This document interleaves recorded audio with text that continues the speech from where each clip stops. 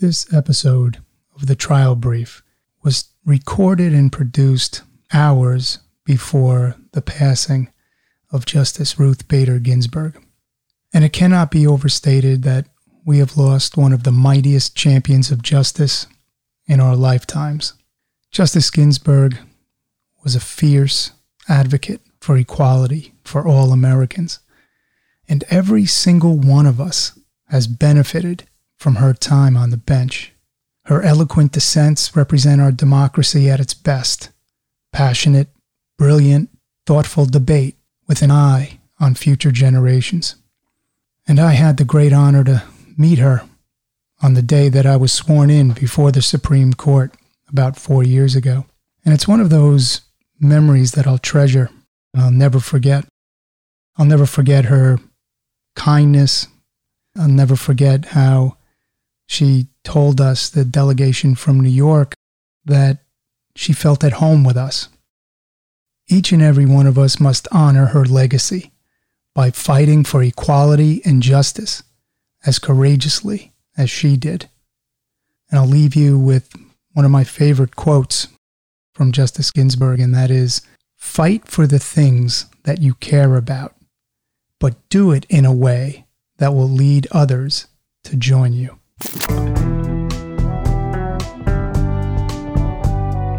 The Trial Brief with your host, David Otto.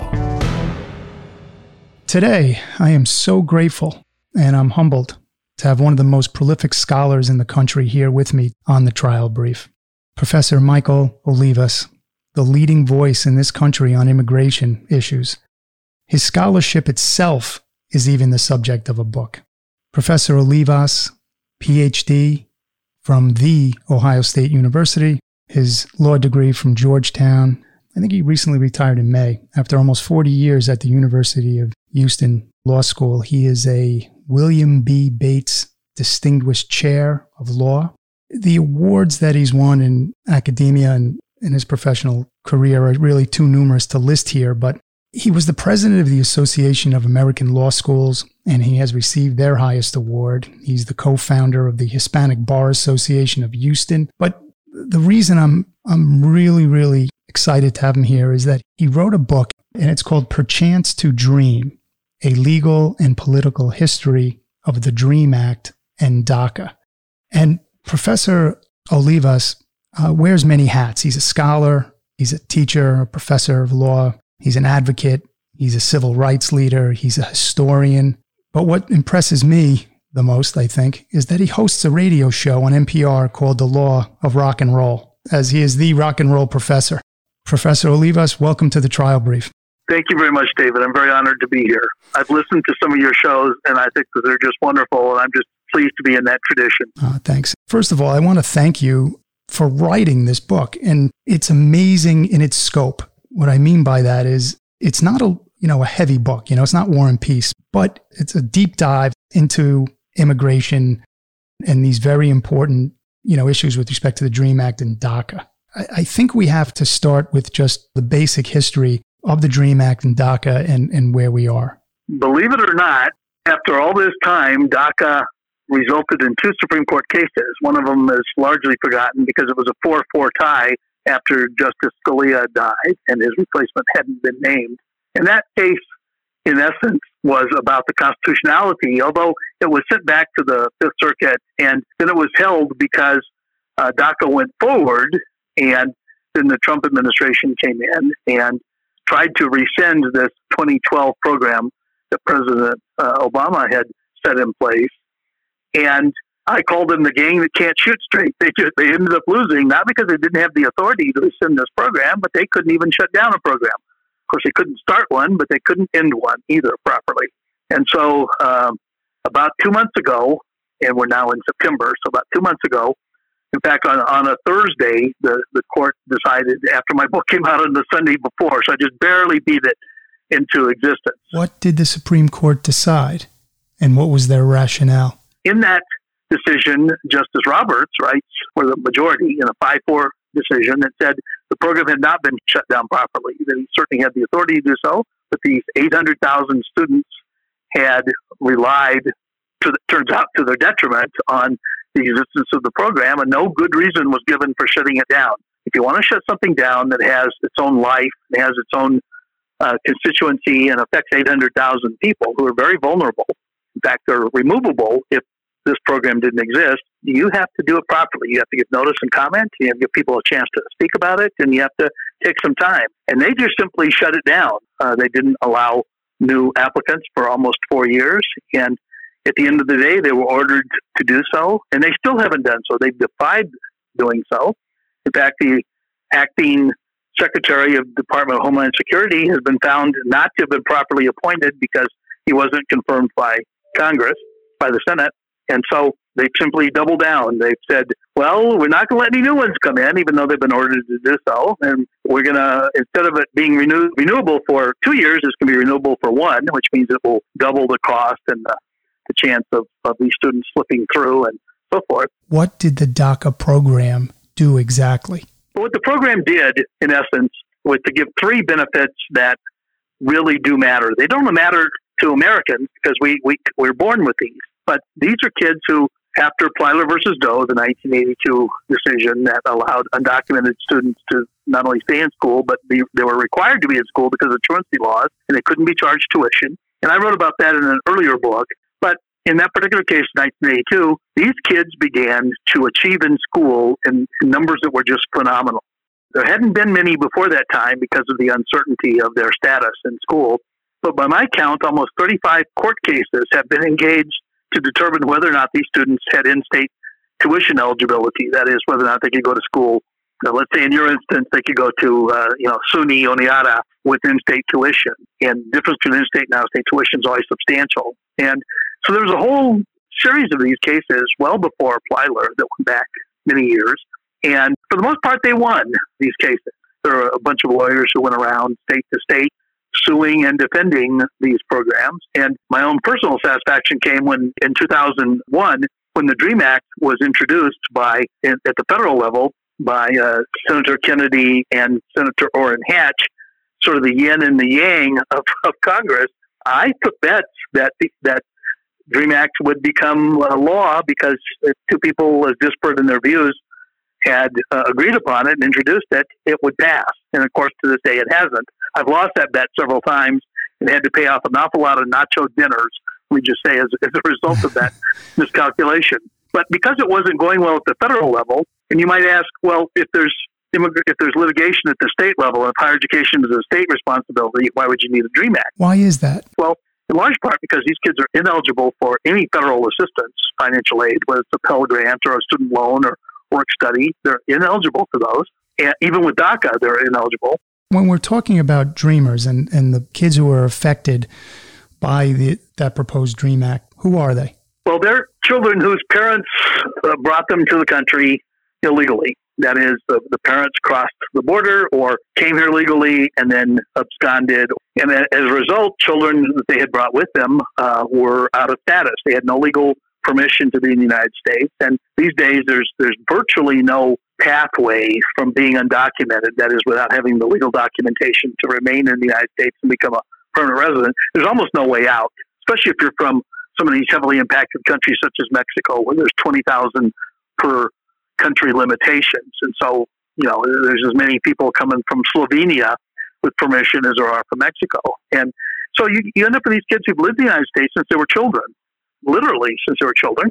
And their younger brothers and sisters might be U.S. citizens because they were born in the United States and therefore had birthright citizenship. But there's no way for them to change their status, which means that they can't vote. They can't get driver's licenses in many instances. They can't work, most of all. And in some instances, even with Plyler, they were having trouble. Every year, I have to send letters to school districts reminding them they can't ask citizenship questions of parents or condition the children's eligibility for band upon whether or not they're U.S. citizens. They just can't do that after Plyler.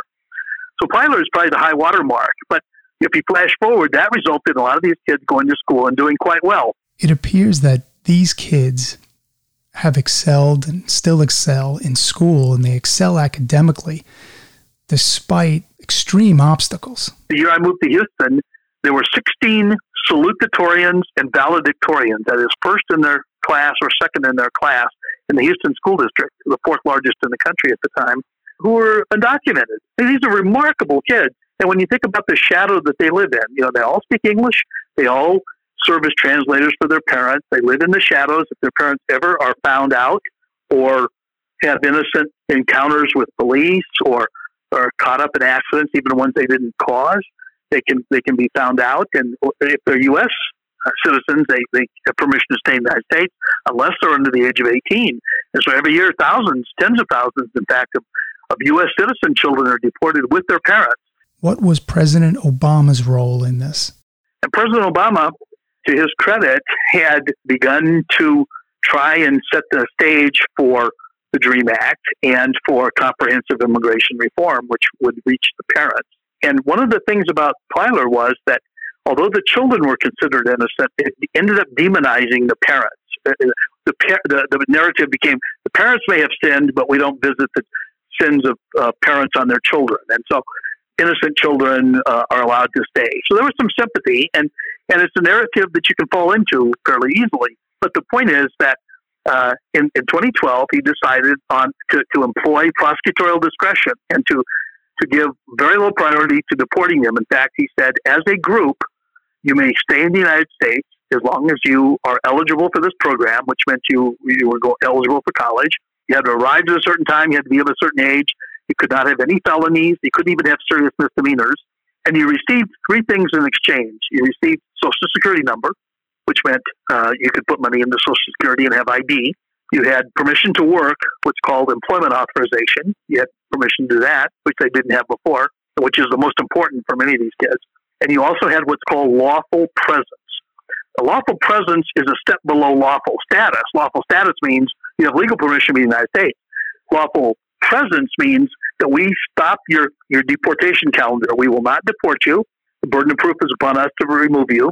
But if you do this and stay in good stead and make satisfactory progress in school and keep your nose clean, you can continue to renew it every other year. But lawful presence is different from lawful status. It is. As I say, it's inferior to it, but it still is not nothing. That is, believe it or not, there are about a dozen states that say in order to practice law, you have to have a graduate degree, pass a bar, have moral character and fitness, and lawful presence. There are another 10 states that say have a Social Security number, because those are proxy measures that we use for occupational licensing. Another one would be that you have permission to work in the United States. That would normally screen out somebody who's unauthorized. If you're undocumented, you don't have permission. But when the documented kids had this special classification that worked. And it had been used before. In fact, the leading case, believe it or not, the very first one is John Lennon. John Lennon had married Yoko Ono and had permission in the United States. And it turned out he had a hashish hit on his record, and his wife wanted to live in the United States to find out where the daughter was, her daughter from the previous marriage, and her ex-husband had absconded with the child. And so they ended up eventually having a court case in Houston, of all places. But John Lennon sued with a request that his record simply be suspended, that they used discretion, that he would not do anything else to cause himself to be deported, as long as he was looking for his stepdaughter.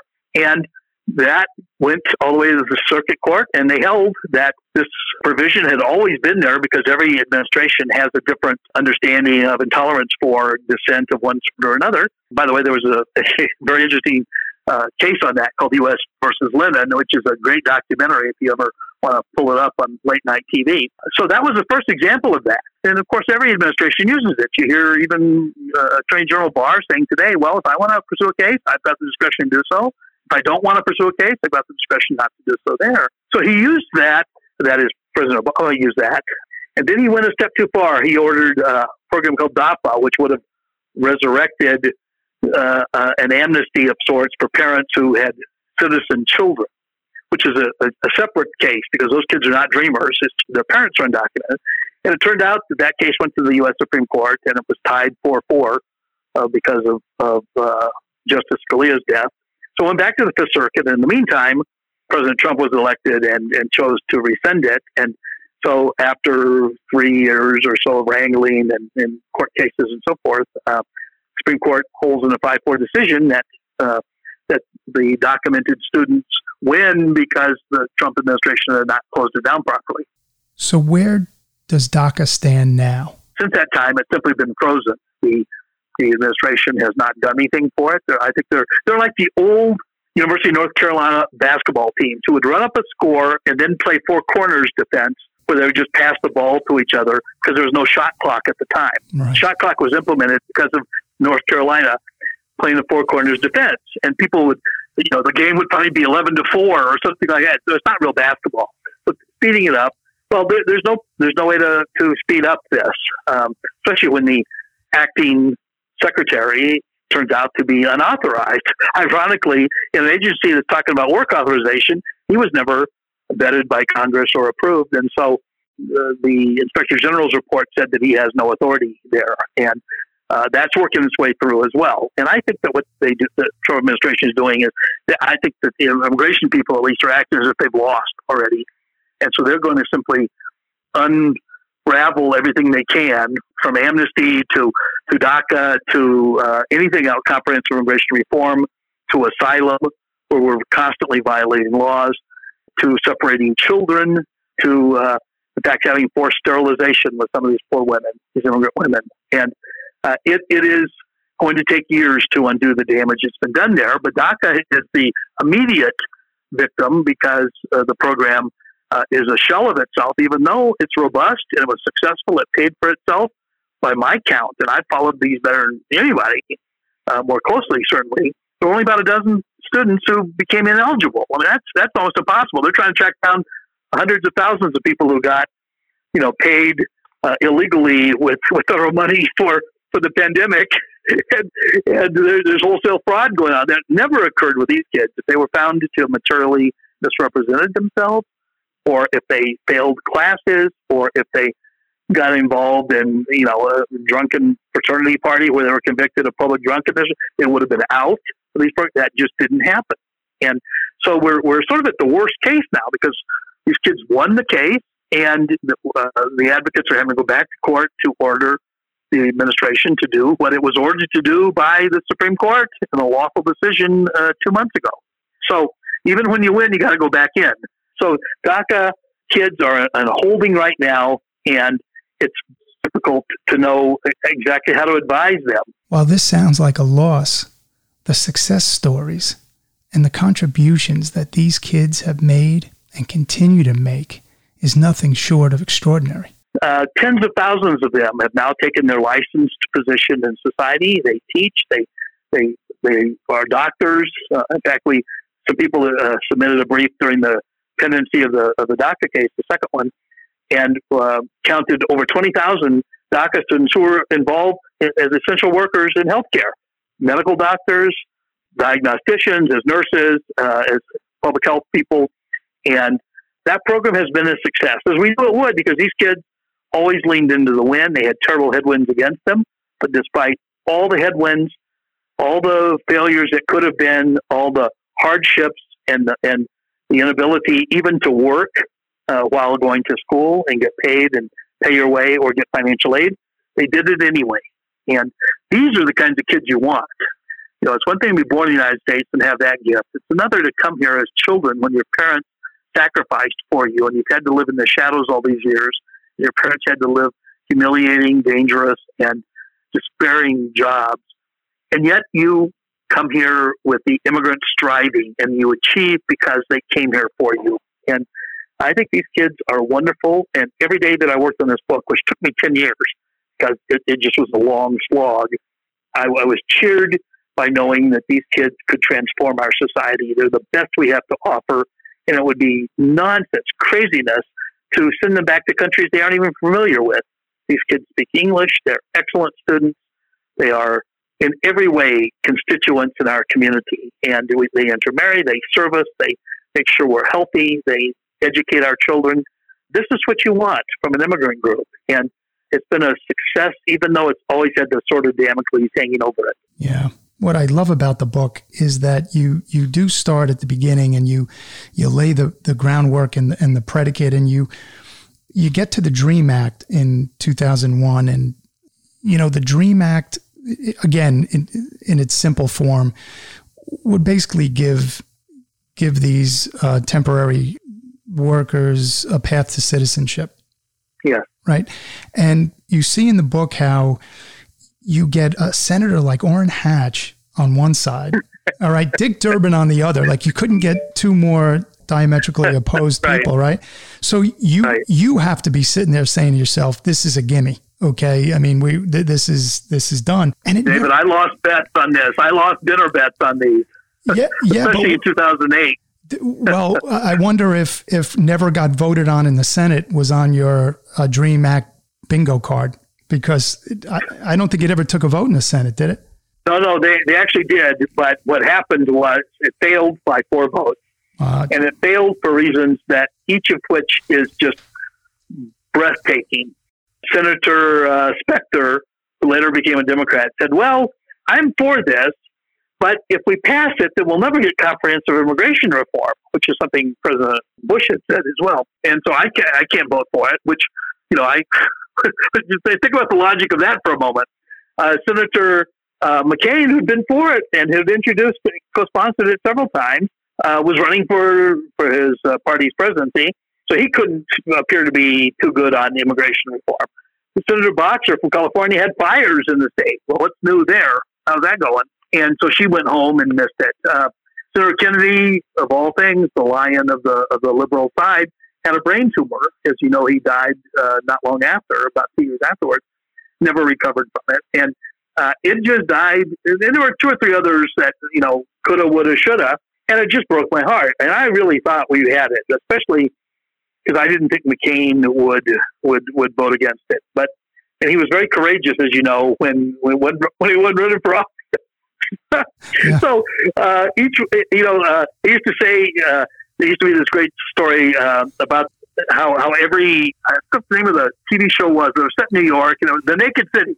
And in The Naked City, there are a million stories: heartbreak and success and failure. So tonight they have a story about failure for the most part, but the Naked City, has a million stories, and it's hard to sometimes guess which way people are going to vote.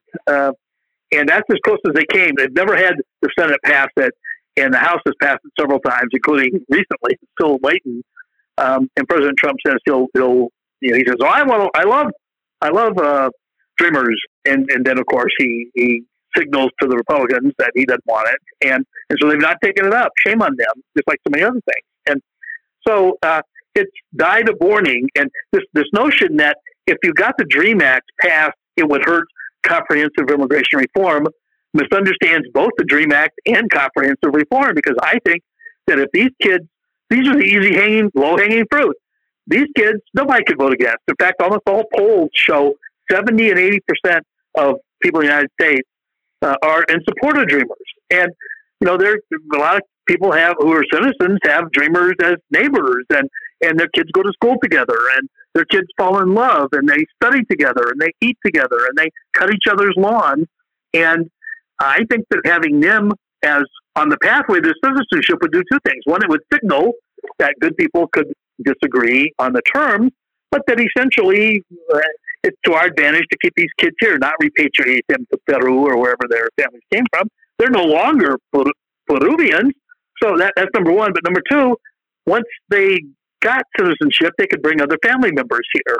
And that's what I think is vexing people. But I think that if I were to advise President Biden about this, I'd say before comprehensive immigration reform, which is going to require some study and some compromise, let's do the easy one. Let's get these Dreamers through and get them settled and let them get licensed and continue their families and continue to be productive members of society. And that would be an extremely popular bill in my view. And I think it would set, once it worked out, and everybody saw what a success it was, first it would take almost 1 million of these kids off the table because they would have the pathway, and then eventually work out comprehensive immigration reform, which is going to be harder. It's a lot easier when you don't have a nativist who runs on the principle that he doesn't like Mexicans running the show. So I think that minds and hearts have to be changed, and the Dreamers are the vehicle to do that, in my view. We've been very lucky to have them. We don't want to have invested in them and then let them go back to some country they don't even know any longer, where they don't know the language. And make it a high bar. Say that they can't have felonies. They may have to pay some fees for this. It's usually a fee-driven kind of thing. But let's do it the same way we did in 1986. Everybody agrees that the Immigration Reform and Control Act was a good thing. It regularized the status of millions of people. And we just can't continue to have a subsection, a shadow population where they will make bad choices because they're trying to be furtive and not be found and not hidden. And they pass that on to their children, even when they're citizen children. That's like the worst of all worlds.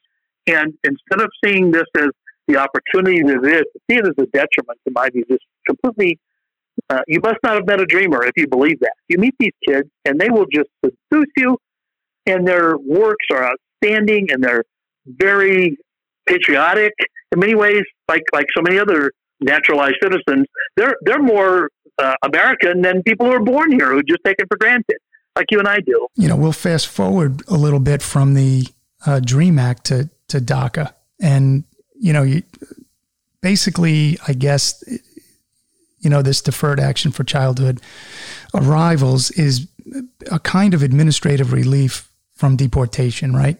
I mean, it's in a way. So what are the requirements for DACA, or what were they? Because it's been frozen, but what were the requirements for those kids? Well, they had to have arrived in the United States at a certain time. There were some people that were too young and some people who were too old. They had to have clean records. They had to be satisfactorily making progress at college. They had to pay a fee. They had to give biometrics, and they had to not make any material misrepresentations. And so once you had that, you were able to do it and renew it for 2 years. And that worked quite well. It funded itself. The fees went toward doing that. As I said, there were virtually no students who were ever dismissed from the program for failure to thrive, failure to meet the rules. And they presented no problems. They were not in trouble. When they left the United States, they had permission to return. They did so. They hewed to the rules, in large part because they knew they were being watched, because they knew this was a one-time chance. In my view, a DREAM Act would simply sweep all of them in, and would, again, you'd have to do some line drawing. Someone who's been here X number of years, someone who has no record, etc. But the DREAM DACA, in some respects, was very much like the run-up to the DREAM Act and legalization, because if you just gave these kids permission after doing this, let's say, if you stay in this status for 3 or 4 years, pick a number, 4 years, satisfactorily, then you're eligible to become a permanent resident, which allows you to stay and to work and so forth. And then eventually, after 5 years, you can apply for citizenship. So it would fit into the regular track that we have for people, like someone who comes here to marry someone, or someone who comes here to work and then to become a permanent resident and then to become a citizen. That's what you would do. So you would overlay this on the existing system. And I think it would take care of itself, because these kids are so resourceful. It's not like, you're going to have to waive language requirements for them because they're so old, or it's not like they're going to have problems with dual citizenship, because they won't. They're ineligible for the most part from their own country.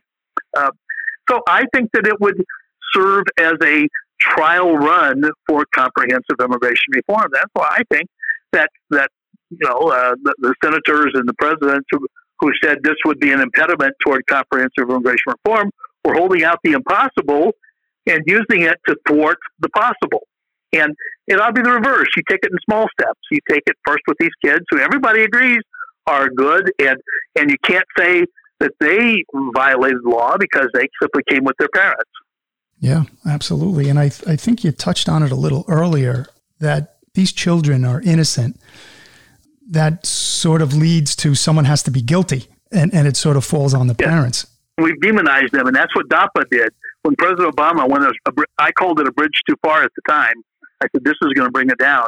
And sure enough, it's what got us into the Supreme Court the first time. And that was, DAPA was struck down. So I do think that DAPA, in fact, probably exceeded President Obama's authority, because he was giving a new legal status to people, and only Congress can do that. But I get the idea of why he was doing that, and he thought, well, this is so successful, I'm going to try and get the parents in now, because these kids can transfer no benefits to anyone else, because they're here temporarily as well. What we need is to be able to have these kids be here permanently on the pathway to citizenship with whatever strict requirements you want to have, all of which they will exceed easily. And then once they are permanent residents, they can apply for their parents if they're over the age of 21.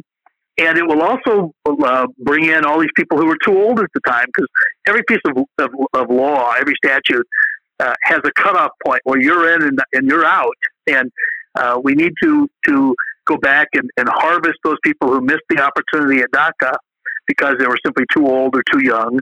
And of course, we got 4 years of pent-up applications right now because they weren't letting any new ones in. And even now that they've been ordered to do so, they have been thwarting the Supreme Court and the federal court that now has the remand on this and is overseeing it. And I think they're trying to run out the clock. They figure if they win, then they can do whatever they want. And if they lose, then it's going to be someone else's problem. And they will have dismantled DACA essentially now. It will be like the old Confederate War Widows Fund, where every day someone dies and the number shrinks, and that's what's going to happen to DACA. Is that these 800,000 kids will shrink?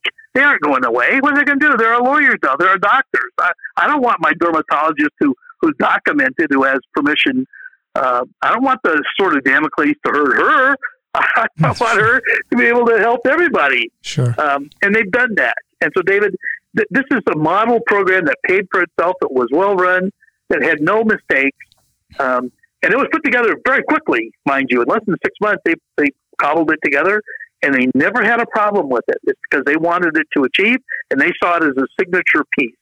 And it breaks my heart now that the signature piece was not only dragged through the courts, but then won the case, now to see it dissipate and dissolve like a farm where you don't tend to the fences, and so all the animals run out. And that's what's happening here, is that this DACA is dying the slow death in a department headed by an acting secretary that doesn't even have the authority to be there. Immigration's too important to leave to the clown cars. Sure. I mean, these are lives. And I, when I'm reading the book, it almost feels like you start out writing the book and you're writing it with a happy end, a real positive ending at the end, right? You got this positive ending in mind, and you're working your way to it, and then all of a sudden you just sort of say, it's almost as if you just go, well, I know this is where where it's supposed to end really well. I'm busted, David. You're too good a reader. I started out thinking this was a birth announcement, and I am so happy to tell the world about these little kids who are going to be so successful. And then at the end of 10 years, and I took 2 years out to be a college president, and I went back because I wanted to finish the book. And so now all of a sudden I realize I'm presiding over a funeral, a dirge, a slow dirge, a slow strangulation. And then we win the case. So I'm back. The case was, as I said, was announced the Thursday after the Sunday I published the book. So you have to cut it off at some point. But I thought we had won this case, sure enough. And so I've gone from euphoria to despair, back to euphoria, and now to despair again. And I just have to think, honestly, that this is too important a resource. We will not further it away. Yeah, we're going to go drill in some places where we shouldn't be. And yeah, we're going to, let go some stuff that can go in the water. And I mean, those are all dreadful things. And partisans are and advocates are on all sides of that. But for this issue where I make my living, these kids have kept their part of the bargain. And we as adults can't give them the encouragement and the opportunity and then take it away from them without explanation, especially when they've gone all the way to the Supreme Court and won. If I'd lost this case 5-4, then I'd say, okay, fair enough. I still think the Supreme Court should have gone a different way because there should have been someone to, President Obama's should have got a hearing, but okay, I'll curse the darkness on that. But we won, even after two conservatives were put on the court. We still win the case, and now we're losing it. We're losing it in the trenches because there's just so many dreadful things going on, including in immigration, that every day, you just sort of set a new bar for something that's gone awry. And the rule of law has to matter. And it did matter, by the way. Administrative Procedure Act, this administration has had 30-plus cases where they've lost on administrative procedure ground. I mean, this is something taught. You remember in law school, you taught this the first year. And they all act as if it doesn't matter. They could, because they're God, they could just pronounce from on high. And that's just not the way it works in our society. It's certainly not the way it works in our courtrooms. And they've been slapped back for it. And the census example and DACA are the two lead examples I could think of where they clearly lose, and then they still try and sabotage it. Right. And that's not covered in the book, but boy, it'll be covered in my next book. There's with immigration, with Dreamers, there's a lot of myths out there, or I shouldn't say myths, I should say misinformation, because we live in a time of just misinformation. Right. What are the biggest pieces of misinformation or myths that you hear? Well, when you have 70% support, you're at the top of your game. So I don't hear much misinformation about them. These are not people who've been trolled, because with 800,000 of them, they're their own best advertisements.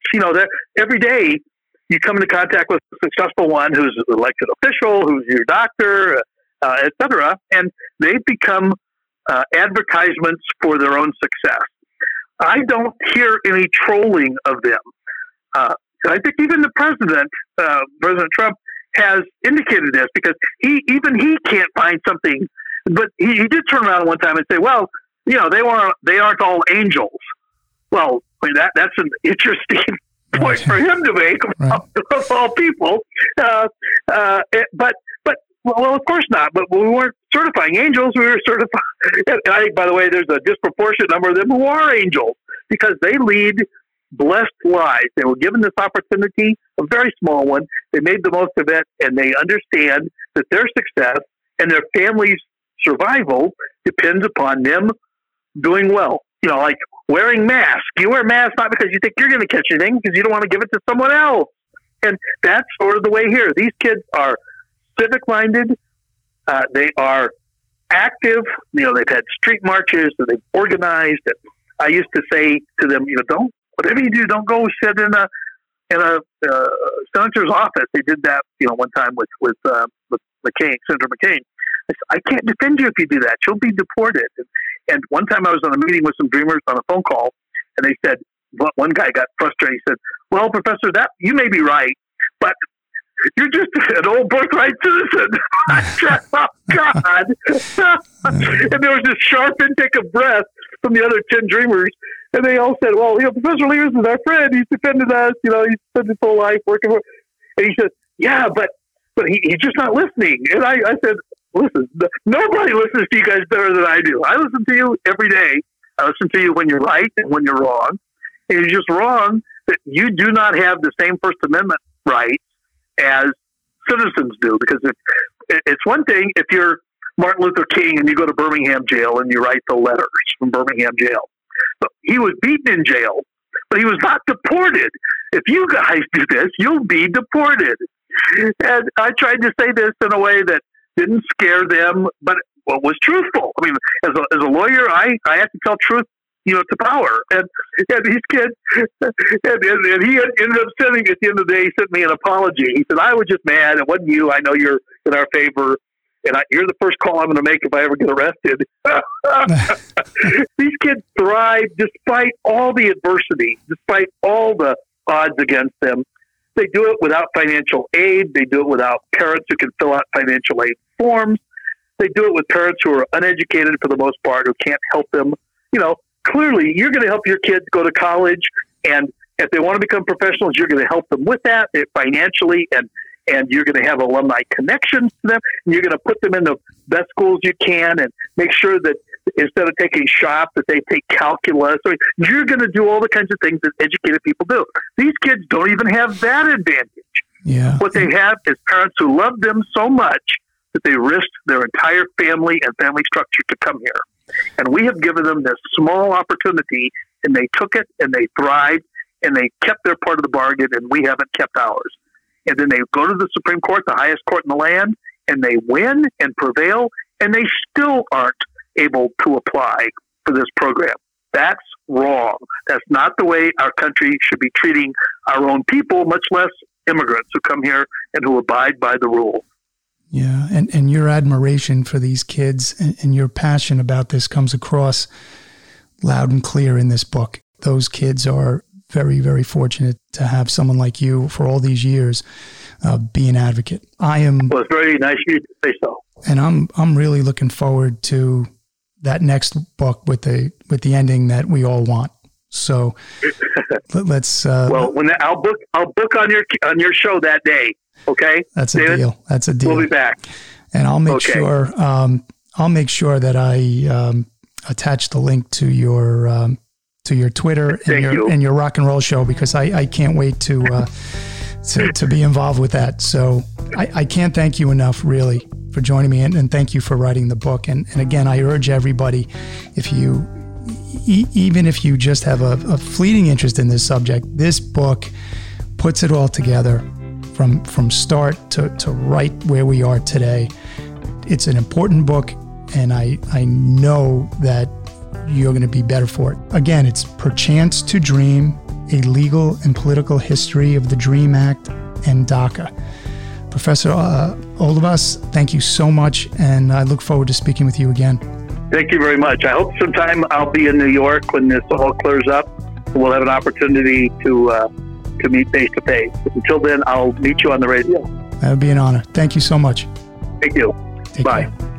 On behalf of David, once again, thank you for listening to this episode. Please take a moment to subscribe and give us a rating at Apple Podcasts. We'll see you next time on The Trial Brief.